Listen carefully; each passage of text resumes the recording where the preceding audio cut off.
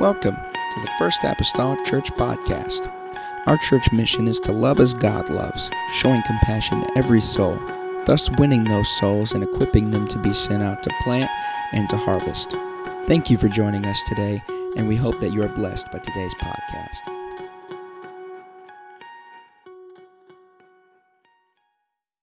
new series this month.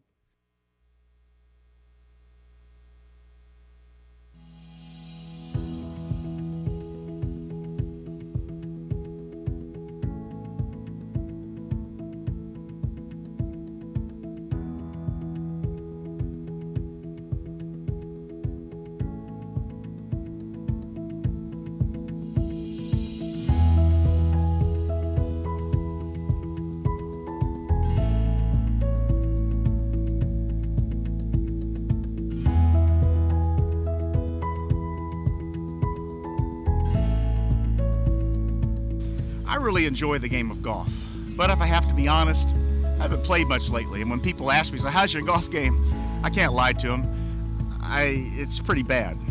How do I know that? Because I don't practice. I don't play. I don't do it very often. And so when I do get out that one time a year for some Sheets for Christ tournament, I'm hacking all over the place. It's just not pretty. The reason, lack of practice. I don't know a whole lot about golf, but I do know that you got to have your feet planted right. You got to have the right kind of grip, and you got to know how to turn your body and shift your weight at the right time. There's a lot of those things, but really the number one goal is to be able to practice so much that your swing can be repeated over and over, because it's such a precise thing. The same way in our walk with God. Just as we get frustrated in a game like golf because we don't practice, we can get frustrated in our walk with God if we don't put daily practice the spiritual disciplines, prayer and fasting and Bible reading and Bible memorization and worship. If we don't do those things on a regular basis, we can become frustrated as believers and Christians and disciples of Jesus Christ. We're going to look this next series, the Discipleship Project, at practice makes perfect. And if we were called to be righteous, then we must practice those things and do those things that lead to righteousness. So join us for our next series as we look at how practice makes perfect.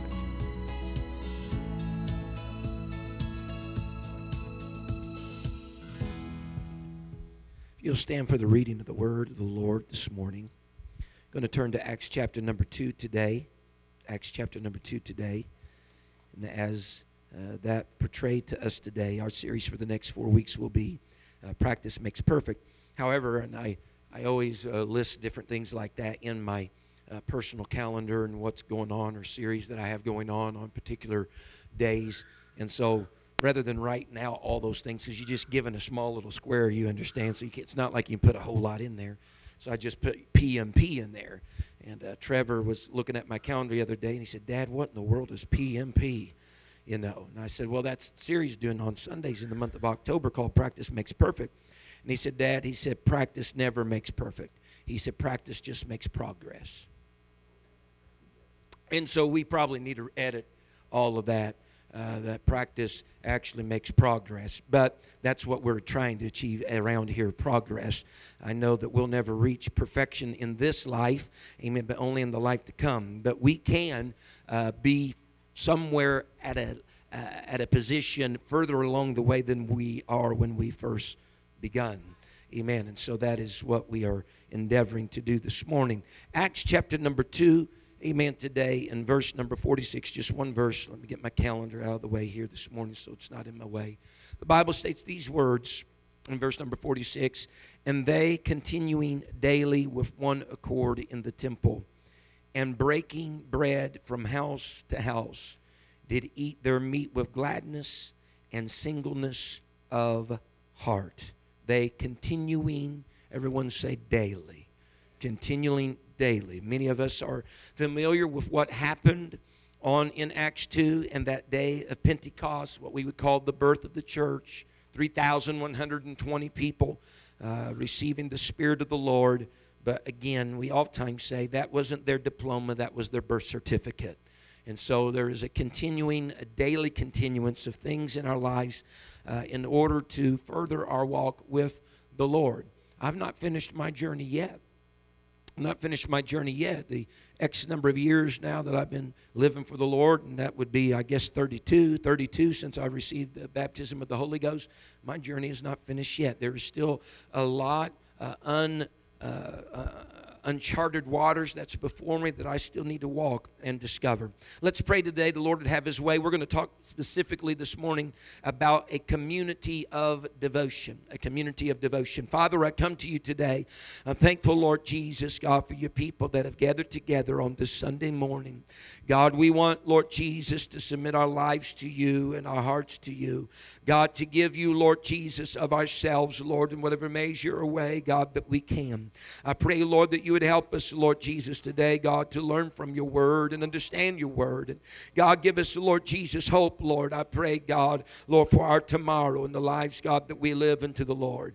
God, I pray, Jesus, let your spirit, God, visit us in this house today, and we'll not fail to thank you for it. In the lovely name of Jesus Christ that I pray. Amen. The church say amen. Amen. You may be seated this morning. A community of devotion. Community of devotion. There is something that's inside of the human race, inside of each and every one of us, and that is to desire to belong to something, or to belong with a group of people. If most, I won't say all, but if most do not have that at some level, even within their own family, they feel as though something is missing. As a matter of fact, I would dare to say that there are people, even within our own city this morning, that they may have some typical professions or careers that they feel accomplished in and have done well with, each of them. But they even may have a few children, you know, the American dream of a picket fence and a yard and 2 vehicles or whatever that may be. And yet there is still some of them that even this morning, as they sat in their homes and we sat in here, they feel like something is missing. They feel like there is a void or a vacancy that is there. They are looking for meaning. The people search for it all over the place in different venues, but they are searching for meaning. And there may even be some this morning that, as the dynamic of the electronic world that we have today, you don't even have to go to a church to try out a church anymore. Because there's websites and there's Facebook, there's audio, there's video, there's podcasts that people can listen into or plug in on if they're interested in trying to find a place to plant their family.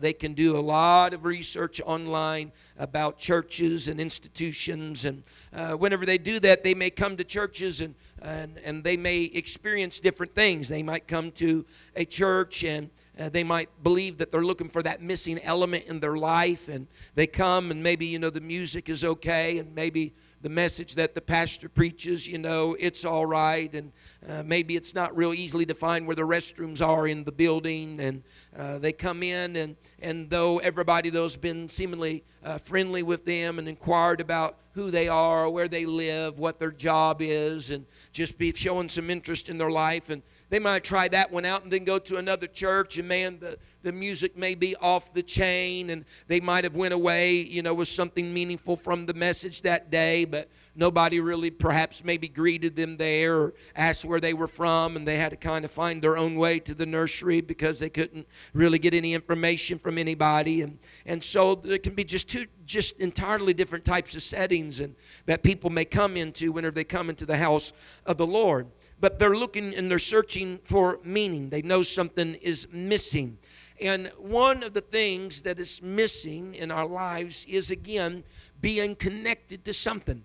Folks, that's the reason why you have today these different things like the Eagles and the VFW and the Knights of Columbus and even Masonic lodges and things like that. People gravitate to these things to have, in order to be a part of a group of people. In order to have, we have, I know, by and large, the community of Mount Carmel, but there are communities within the community.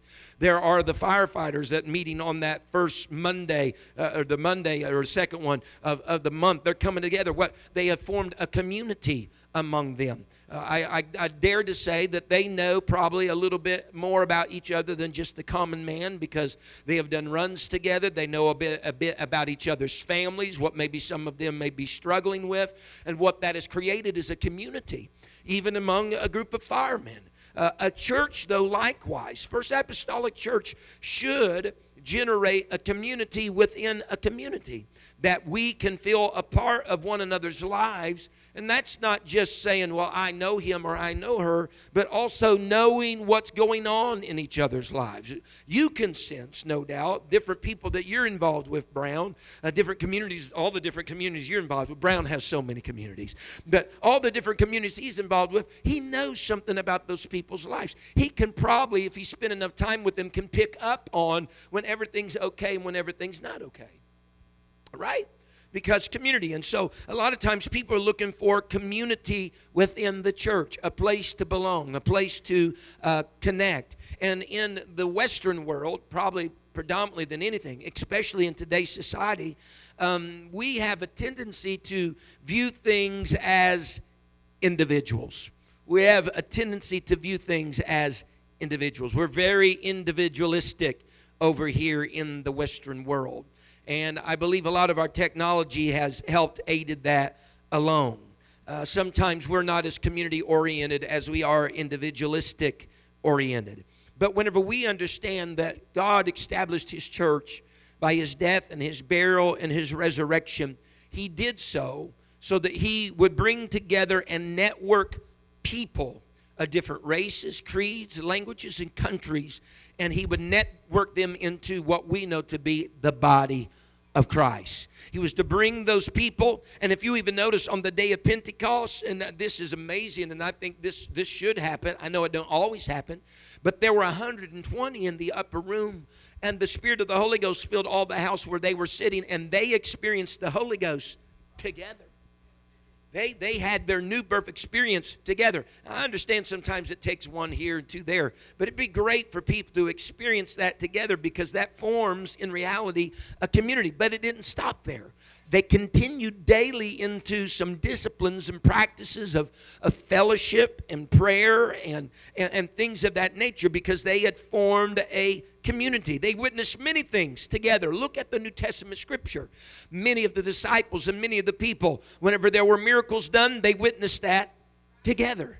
Together they heard the command from the Lord. Before Pentecost ever came, those disciples heard the command from the Lord, tarry into Jerusalem until you're endued with power from on high. Together they stood there as the Lord ascended into the heavens, and they were watching that all taking place. Together in the upper room, together they were in that 7 to 10 day prayer meeting prior to the infilling of the Holy Ghost on the day of Pentecost. Together. And so that, in essence, is a gift that God gives to His church, and that is our community, or our togetherness.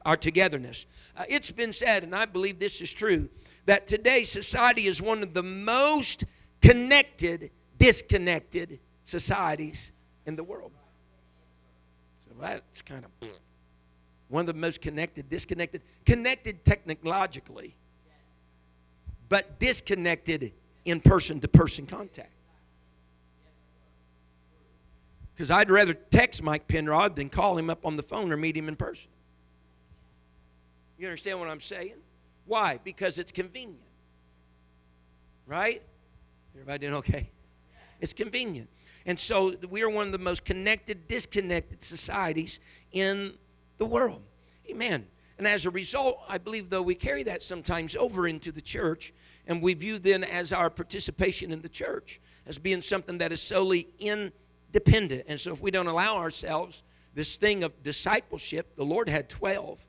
This thing of discipleship, they ate together. I'm not asking us all to get a chalet down in the mountains, and but I'm just saying they ate together. They slept at the same place. They were there at the same teaching. They were there at all these same occurrences. They had the same practices in the discipleship practice. They were independent people, yes, but the Lord had bound them together with a glue through discipleship so that they could experience some things together. And they got away from just the individual mindset or the go-at-it-alone mindset. They were in the body of Christ, the church, if you will, of Christ, together. And that was the design of the Lord, for us to do some things together. Another thing to consider is this. As we search the Scriptures for our practices, rather than common culture, we find that discipleship in the New Testament happened when the people were together. Now, disciple of the Lord Jesus Christ, what do you think could be some of the things that would cause us to avoid being together as a disciple of Jesus Christ? Here's one that I think that maybe would cause us to want to repel from being together, and that is because when you come together with a group of people, you subject yourself to judgment, hurt, pain, sorrow. But that's the negative lens. At the same thing, you can say your joy is doubled. You understand what I'm talking about? Sometimes we don't want to be involved in community because of we might have to practice forgiveness for offenses that will happen.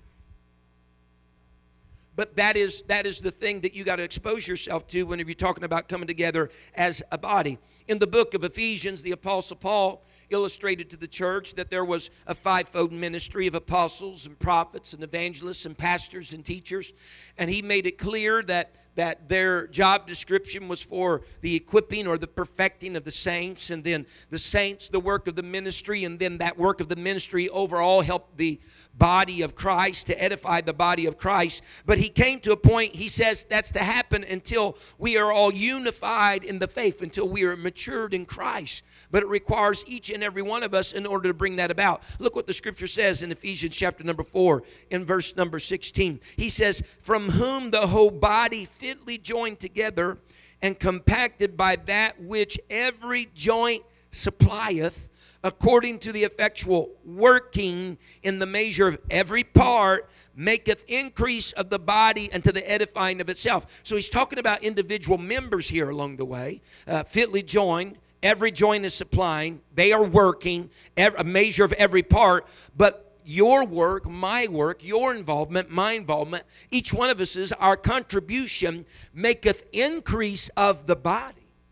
Maketh increase of the whole mechanism of this community or the church for the edifying of itself in love. And so while Paul emphasized that it's important for each one of us to grow, he wanted to underscore as each one of us grow, that causes the whole body together to grow.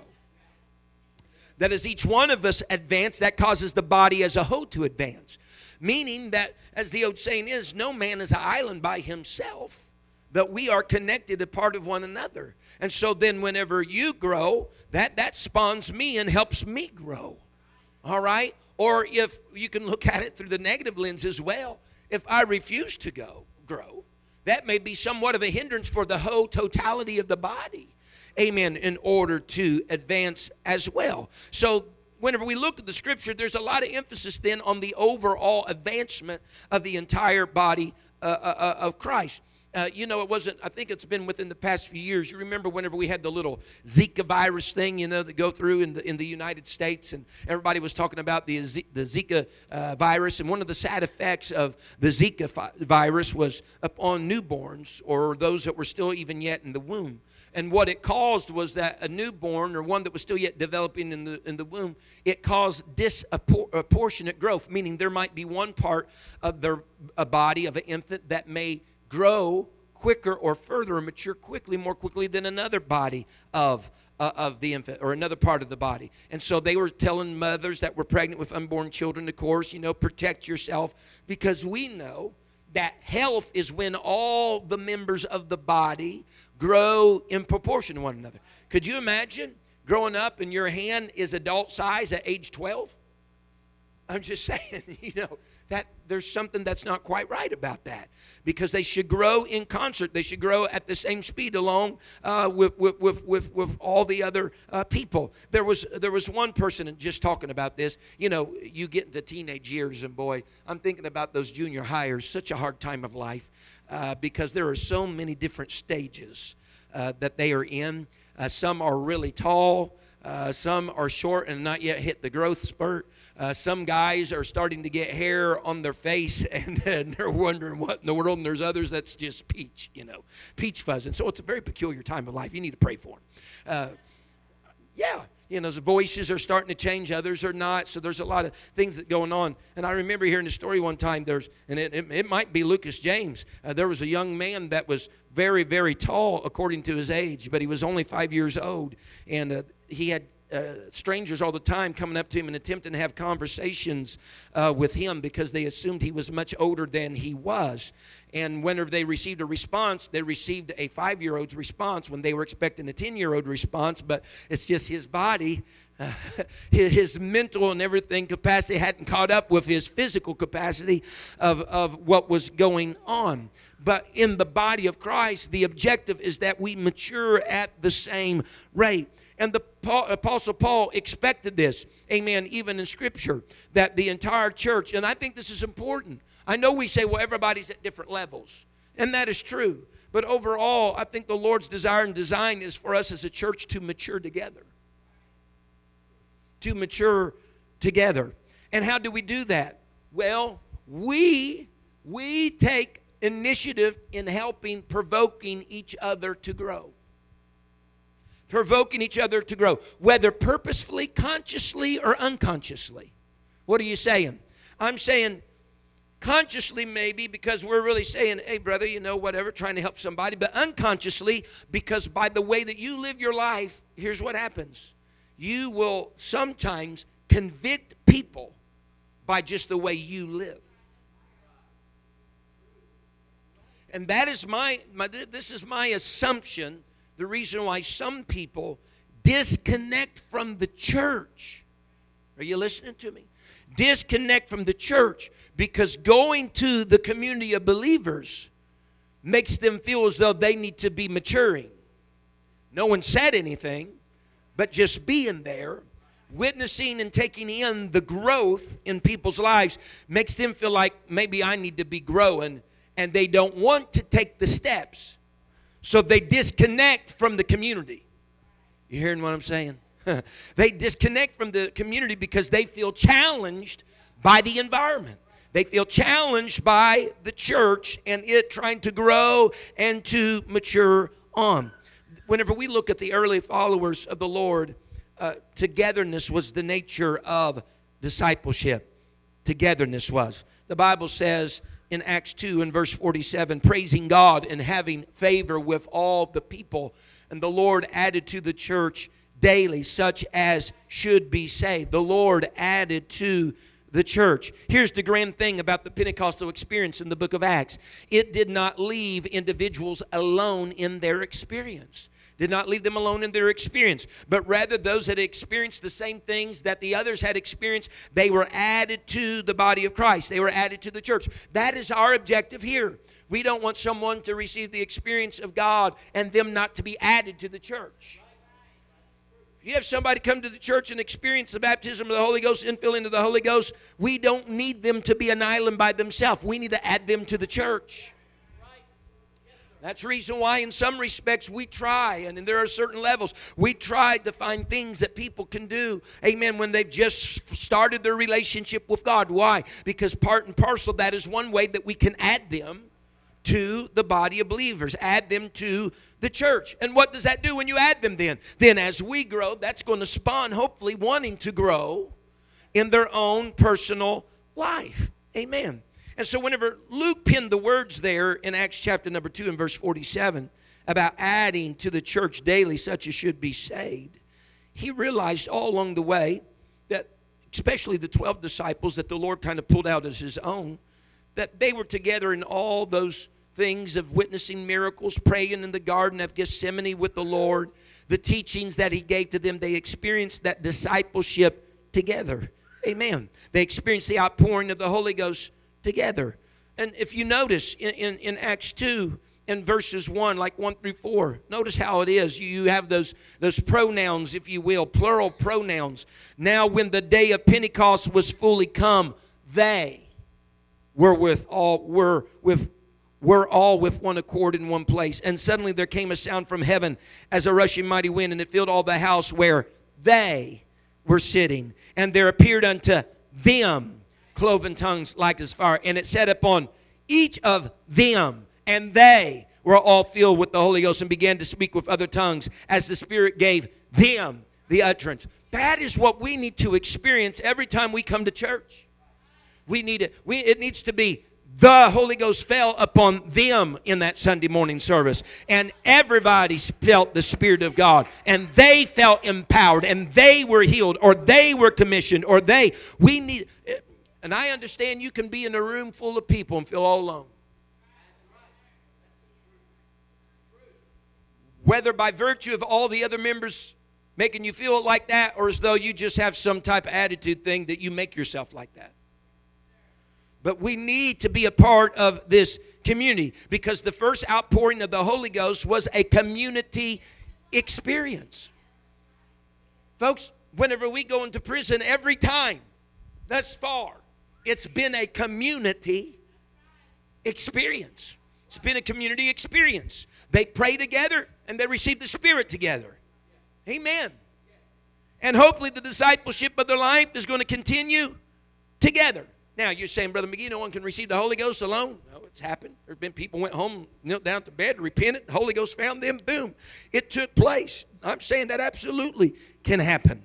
But although we may have an individual receiving of the Holy Ghost, whenever we talk about discipleship, when we talk about growing, amen, that needs to take place together. Amen. The disciples, prior to receiving the Holy Ghost, they learned together. Amen.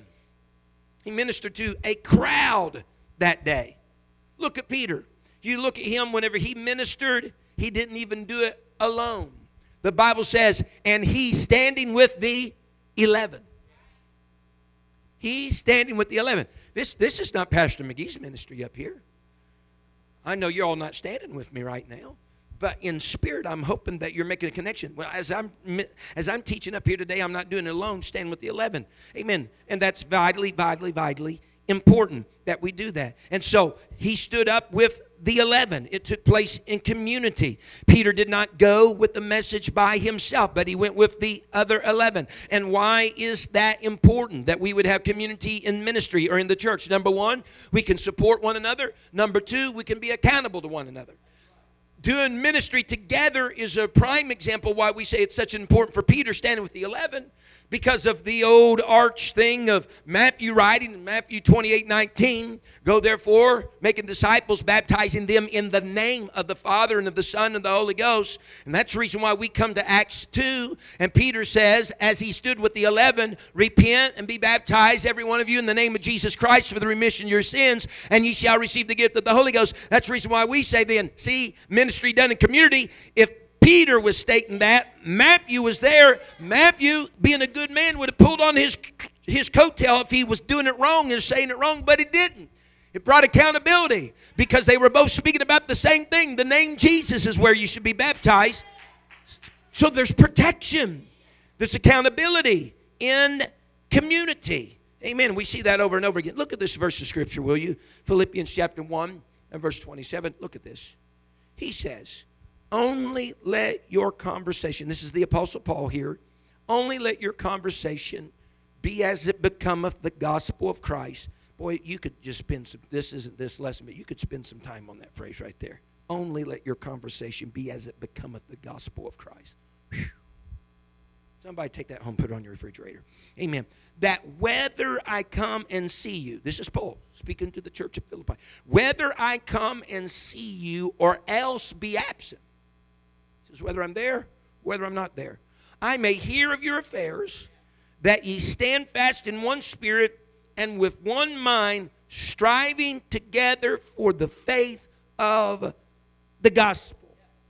See, when you are truly a part of community and you have accountability, both support and challenge in that, the idea is this, even me as a pastor, hopefully when I'm here or whenever I'm not, that you are still striving, because you know I'm connected to this place and I'm connected to you as a people.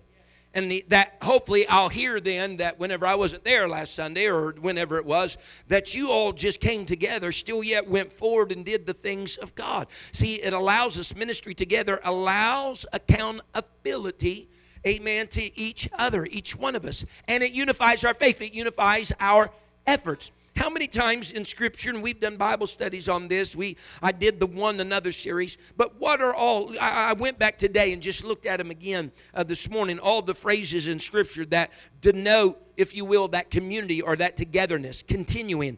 Ye also ought to wash one another's feet, that ye love one another. That's used a lot in the Bible. Be kindly affection one to another, in honor preferring one another. Receive ye one another, admonish one another, salute one another, greet one another, by love serve one another. Bear ye one another's burdens, forbearing one another in love, forgiving one another, comfort one another, edify one another, exhort one another. Now, I can't fulfill all those mandates in Scripture by myself. One another. Amen. It involves community. It involves coming together. Now, as I said earlier, when we talk about this, look at this. Look what community brings. Now, when they, underline, heard this, they were pricked in their heart and said unto Peter and to the rest of the apostles, men and brethren, what shall we do? There's something about being together, being in the community, that sometimes brings conviction. Brings conviction. Because it heightens, here it is, it heightens our awareness of our spiritual need. Amen. It really does. That's the reason why, Bishop, and I love being a part of this community. It's the reason why I love to go to my district functions, because that's another community. It's why I go to the national functions. That's another community, because sometimes I can get lost just in the church here at 1121 Cedar Street. You understand? And the community we got here, but the community we have here is a part of a bigger community. It's part of a bigger community. God's church isn't just summed up to 1121 Cedar Street. God's church goes beyond state lines, goes beyond waterways, goes into third world countries. And when we as a church broaden our world view, we don't just get caught up in Terry McGee, Fred McGee, Brown, and we broaden our world view and see that we're a part of something bigger than just this, then that can sometimes influence our awareness of where we are as a church in the kingdom of God. I'm not talking about how you compare yourselves among yourselves, you're not wise. No, I'm talking about spawning each other, as the Scripture says, spawning each other onto perfection. Spawning each other all onto growth. There's things that I hear outside of here in other functions that I go to that challenge me to be better here. You understand what I'm saying? Challenge me to be better here. Because if I just, all that I'm ever exposed to is here, then I get in my mindset, Brother Terry, that I've reached a climax. I can just sit back and settle in my laurels. Man, we're doing great. But whenever I go somewhere else and I hear what's taking place there or going on, then it's like, hey, I can grow a little bit more. I can do better. You guys, some of you guys go around, Brown in particular, you go around to all these different seminars and things, and you teach, or you're either being taught to. How many times have you went to one of those things and come back home and viewed your own fire department, how you do something, and you changed it? Why? Because you were exposed to something that you thought you were doing good, but you was exposed to something just a little different that, you know what, it might be better if we try this. You want to just shake your head? Amen. That's all a part of being a part of community. And so there were challenges. Even in our worship, I know this is a big one, right? We need to be community. You read Psalms 34, verse number 3, whenever David says, look what he says, "Oh, magnify the Lord with me. Let," operative word here, us. Let us exalt his name together. What is that? Community worship. Community worship. Really? It's great that whenever, man, we don't want anybody to have to raise their hands around here alone. We don't want anybody to have to be praying at an altar by themselves. We don't want anybody to have to be standing at any point in time by themselves. Worship is a community. We don't want anybody to have to be early at the prayer room praying by themselves.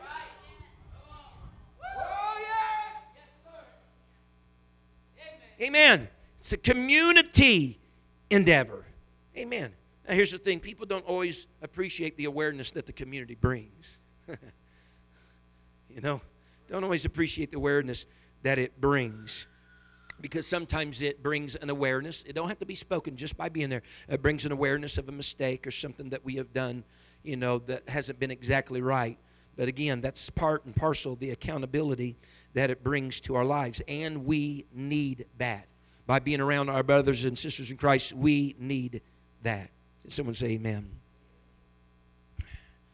So whenever we're involved, though, in this situation, I may mention of it earlier, when we're involved in this situation with one another, what this means is we are provoked to practice love one to another because we're in this setting. We are provoked to practice forgiveness because we're in this setting. And by and large, you get two people in one setting long enough, sooner or later, one's going to offend the other. I don't care if they're besties. You have them in a situation where they spend time together, day in, day out, eat, drink, whatever. Sooner or later, somebody's going to find the last nerve and stand on it.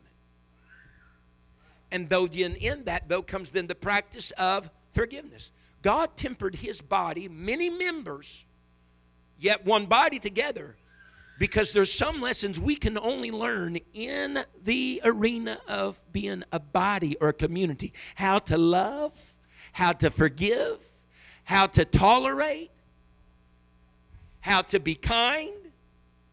Huh? It's hard really to learn all those things if you're just some hermit isolated in your own world and you never have any interaction. But you throw yourself in an environment where you got to deal with other people. And remember that you're a person too. Just remember this. If anybody ever gets on your nerves, know this. You have gotten on somebody's nerves too. If you've ever felt like you've been offended, know this. You have offended someone too. See, that's the healthy part of community. If you ever felt like, man, I got to forgive again, just understand someone felt like they had to forgive you beyond what was necessary to. That's the great thing about the body of Christ. That's the great thing about community. Amen. And so what it does, what community does, it solidifies us going forward. Community, discipleship, it solidifies our future movement, our future involvement. Amen. Going forward. The Bible says, as our key verse this morning, they continued steadfastly in the apostles' doctrine, fellowship, and breaking of bread, in prayers. They had an experience, but their continuance was safeguarded in the community that they had one with the other. Amen. And sometimes the disciples struggle to realize that their continuation was really made possible because they were together. Is it really all that important? Well, let's see what Solomon said in Ecclesiastes. These are verses of Scripture that you've heard before, but Ecclesiastes 4 and verse number 9, they will not be up there. But if you have a Bible, the book of Ecclesiastes is in there. Amen. Ecclesiastes chapter number 4 and verse number 9. Two, everybody say two, are better than one, because they have a good reward for their labor. For if they fall, the one will lift up his fellow.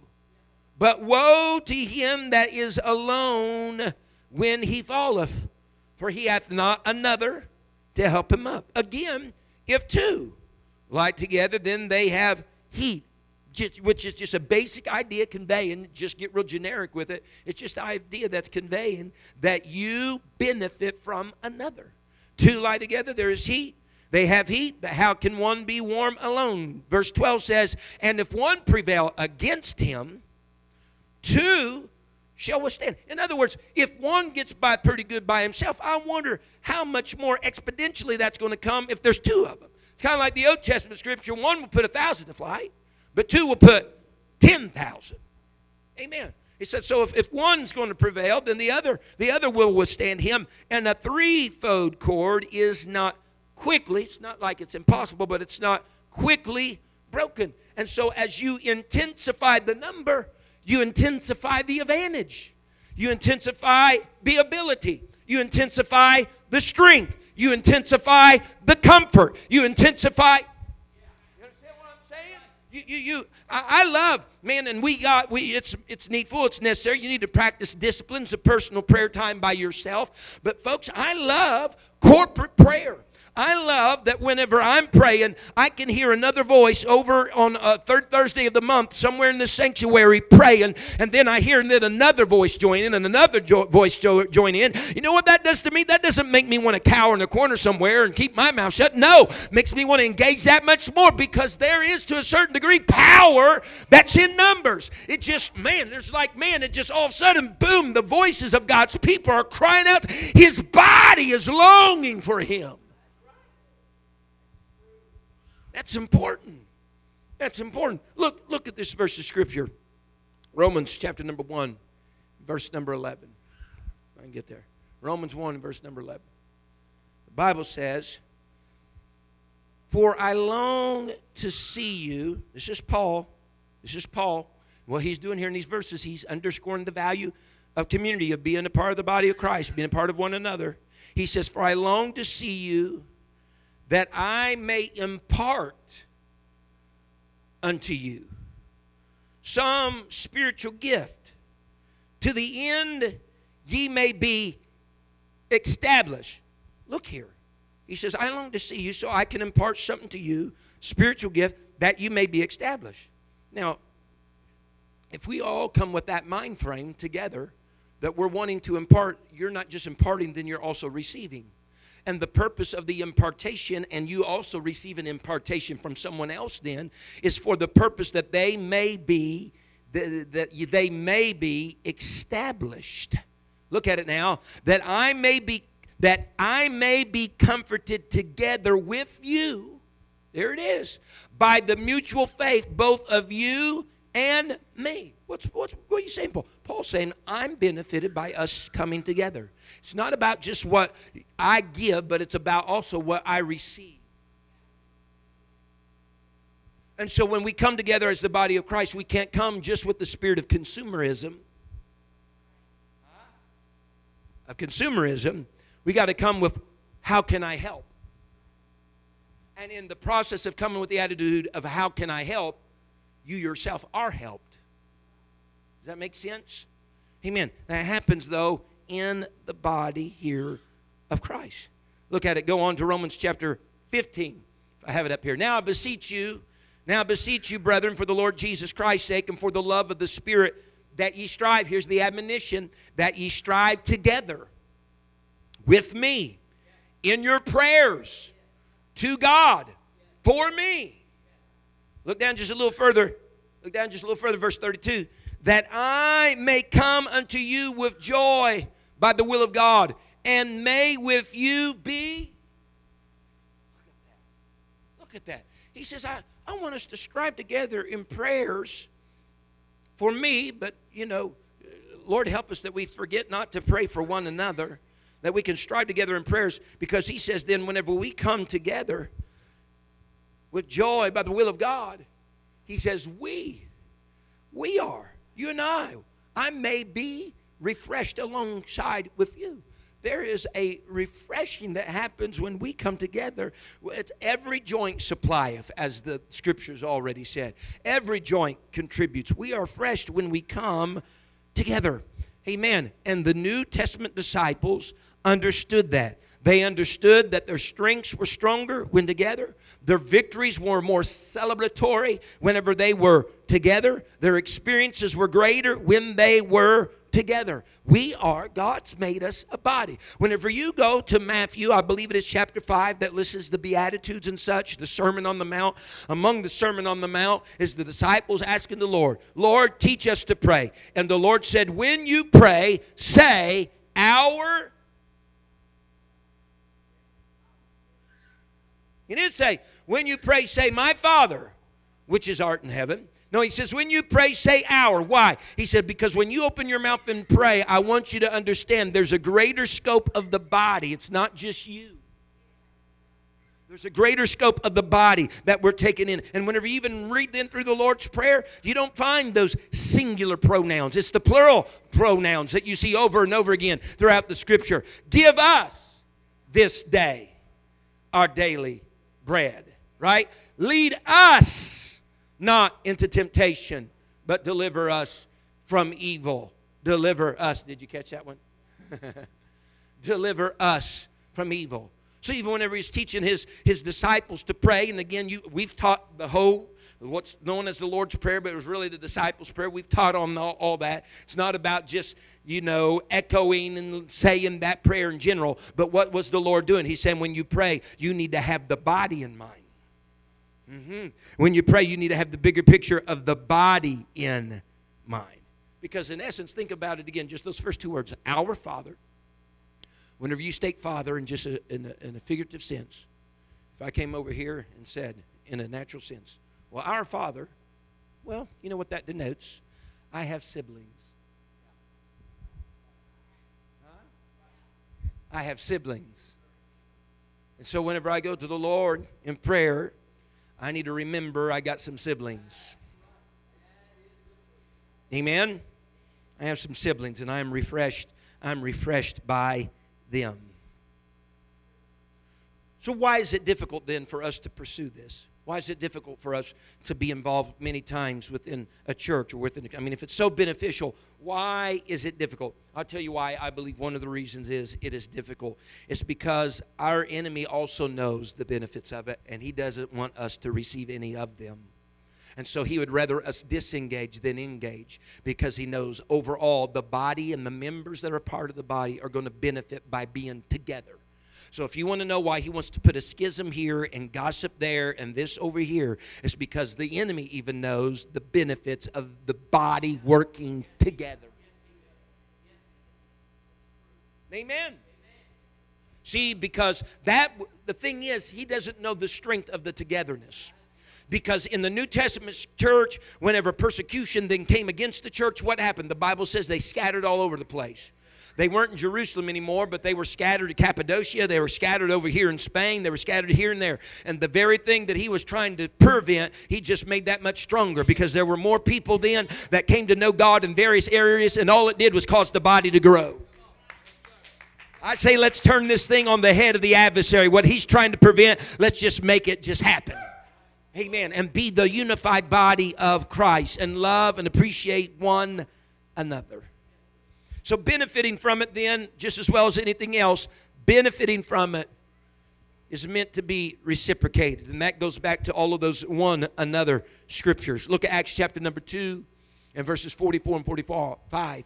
And all that believed were together and had all things common, sold their possessions and goods, and parted them to all men, as every man had need.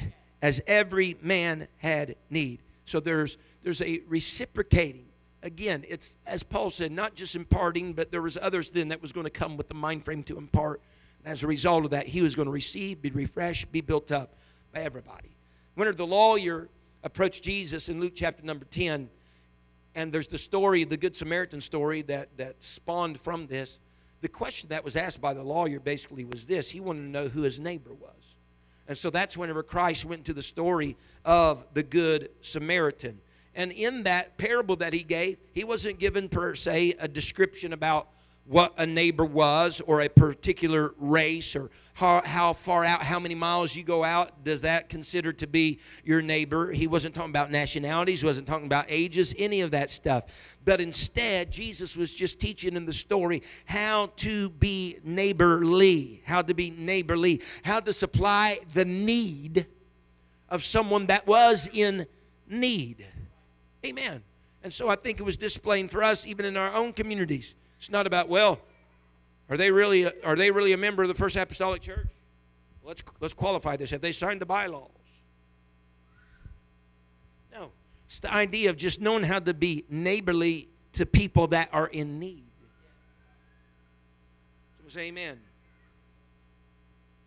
Something else that at least should, where we operate within the church, operating within a church, within a community, and I've alluded to this, it shouldn't make us aware of other people's needs within our community.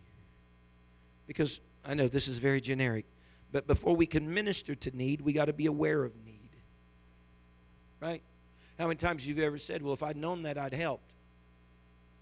Or if I, If I knew you were stranded out on the highway, I'd come and brought, whatever.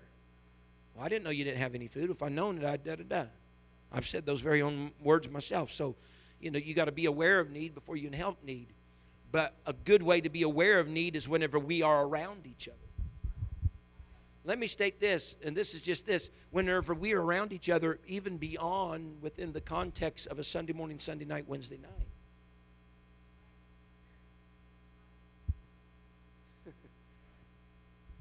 Listen, look at your neighbor and just tell them, it's fun to be around you.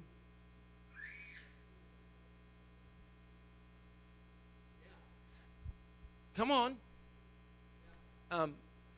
I know, does anybody not have a busy life? There wouldn't be a hand go up in this place. Wouldn't be a hand go up in this place. Anything that you do tomorrow, you're neglecting doing something else in the process of doing it. Is that right?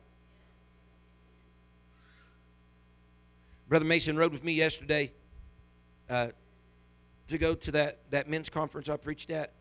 I guarantee you, and I told him whenever we got home, I thanked him for going, appreciate it. I said, because I know you probably had a myriad of things that you could have been doing in lieu of a 2-hour drive to somewhere, service. I stayed a little bit to fellowship with the guys because they had some food afterwards downstairs to be proper, and a 2-hour trip home. We left at 9. We got back home when? Going around 5 o'clock. So that's a good little chunk of time.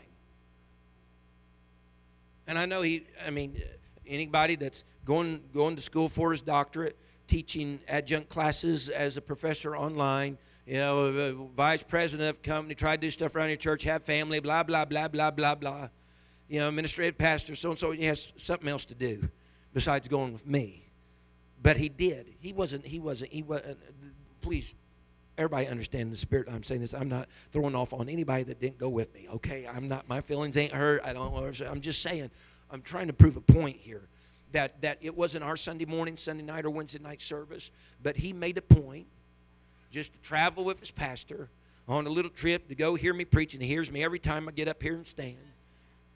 And what are you saying? I'm saying community goes beyond just the context of the church. By and large, you don't have a real good chance to get to know each other during a church service. By and large. This past little prison trip we went on, it was a lot of fun. There were several of us that were flying into the same airport, and so we still had a 2-hour drive south to get to where we were located, and so we had a 15-passenger van that was smashed packed with us and our luggage for 2 hours down. It was so much fun. We learned so much about each other, had so many laughs, trip there and trip back, because in that 15-passenger van for a 2-hour trip there and back and spending all day together in prison formed a community. I could have rented my own vehicle. Me and my wife drove individually, and I would have left there not knowing much more about some of those people who was the first time going in, much more about them than anything, because I'd separate myself. We come to church with each other a lot of times on Sunday morning, Sunday night, Wednesday night, but I'm not really convinced how much we really know each other.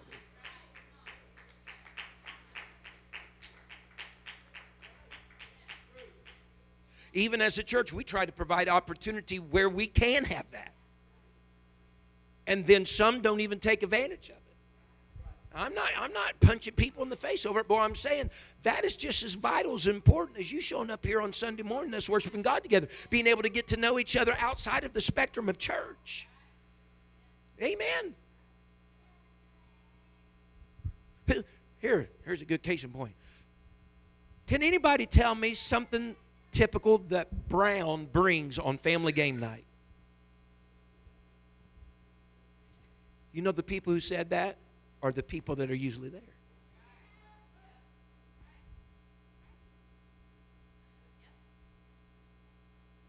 Mike Penner, you know what he brings a lot on family game night? A lot of times he'll bring some deer sausage and some cheese, and I know that because I show up. Now, someone could get real jealous and say, well, that's not fair that they know he brings that. But when you show up,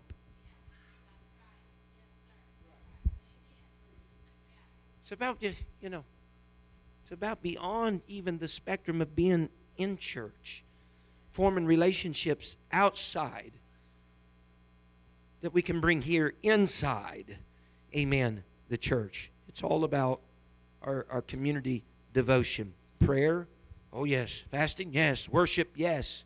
Sometimes, though, you just need the devotion of breaking bread. They continued steadfastly in breaking bread and fellowship. And that didn't always happen in the context of the synagogue. You know what that happened at? In the home. Someone say amen. In the home. Now, I can't say anything. I've been fed a lot this week. Nobody stayed around to eat with me, no. No, I'm just joking. I wasn't even home when Sister Sheila and Angie brought their stuff. I was sitting with the family at a hospital or at a nursing facility all day. Thank you. I had some noodles last night, by the way, as a snack. I don't know if they're supposed to be a snack, but they were for me last night. They were a snack. Amen. I appreciate that. So again, that I'm already stamping all over this. So discipleship community goes beyond a given day. It goes beyond a given location. Goes on beyond a given location. Again, they continued daily with one accord in the temple, but they broke bread from house to house. From house to house. And so we need that. I've been up here long, haven't I? I'm sorry. Stand with me and I'll shut up. See, being part of the community makes you aware of the time.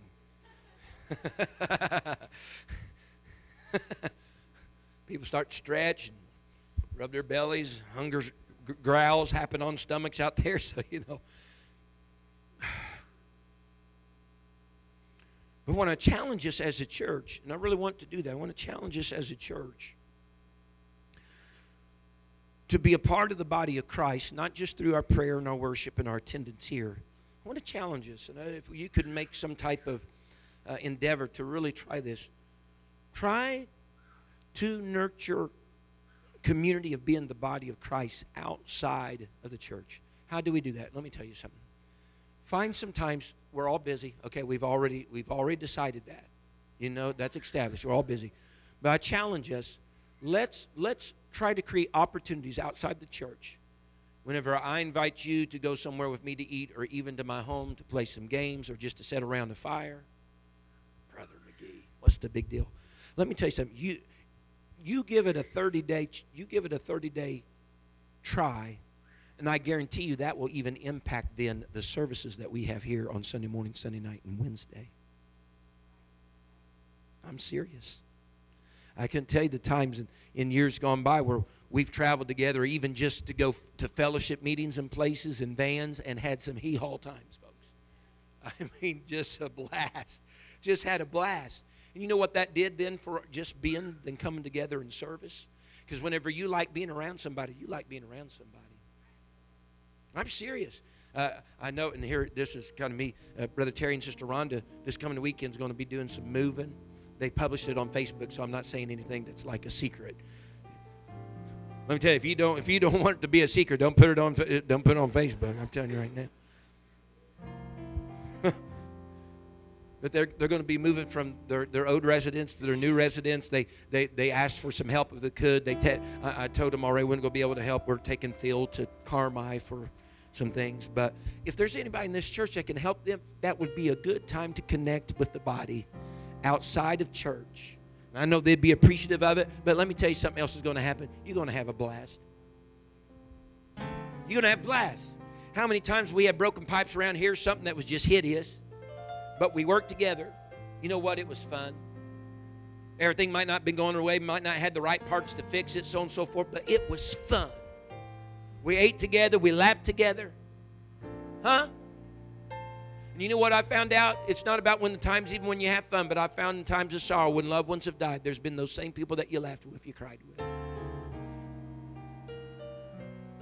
That's what makes a church. Really is. That's what makes a church.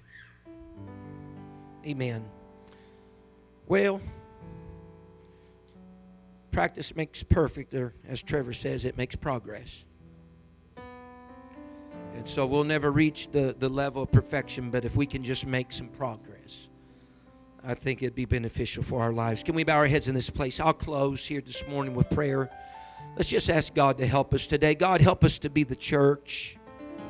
God, you have called us, and we have had this great experience of the Holy Ghost infilling. But God, help us to continue steadfastly. Prayer together, yes. Corporate worship, absolutely. God, in coming together, Lord Jesus, with message of your word going forth, yes. But God, even outside of the context of the building called the church, help us to make interaction, Lord, with our friends and our family and the church as a body outside of these doors. Lord, form, Lord, relationships. God, that we can help one another and aid one another, enjoy one another's company. God, we have an eternity in heaven, God, to spend together. Lord, there's nothing wrong with being acquainted or down here on earth before that day ever comes. I pray, oh Lord Jesus, challenge us, Lord, in our lives and our spirits. God, if we are going to love one another, it's going to take more than just me. God, if we are going to, Lord, just be mindful of bearing one another's burdens, then it's going to take more than just me by myself. Forgiving one another, God, it forces me in this community, this body called the church, God, to practice those disciplines, God, that you want, Lord, to be a parent, God, in your body. Lord, and your word says, by this shall all men know that they are my disciples, that they have loved one toward another. One toward another. God, we want to exemplify that, Lord, to the world. We want to exemplify that, God, to the society of large. God, that may not be a part of a body, that may not be a part of a church. God, let it be, Lord, that drawing card. Let it be that drawing power that they witness and see in the life of the church that says, you know what, that's what I need. That's the meaning I'm looking for. I want to be a part of something like that. Hallelujah, hallelujah. Can the church say amen? Can I say today, honey, if they're going to join a community of per se the Eagles, my God, why can't we be enticing enough that they would join the church? Huh? If five guys can get together at McDonald's every morning at the same time and drink coffee, why can't we create a community called the church that someone would want to be a part of? Amen. God bless you today in Jesus' name. Amen. Come back tonight at 6. Amen. God bless you all. Thank you for listening. If you would like more information about our services and activities, you can find us on Facebook, Instagram, and Twitter with the username FACMC. Again, that's FACMC. Thank you, and have a blessed day.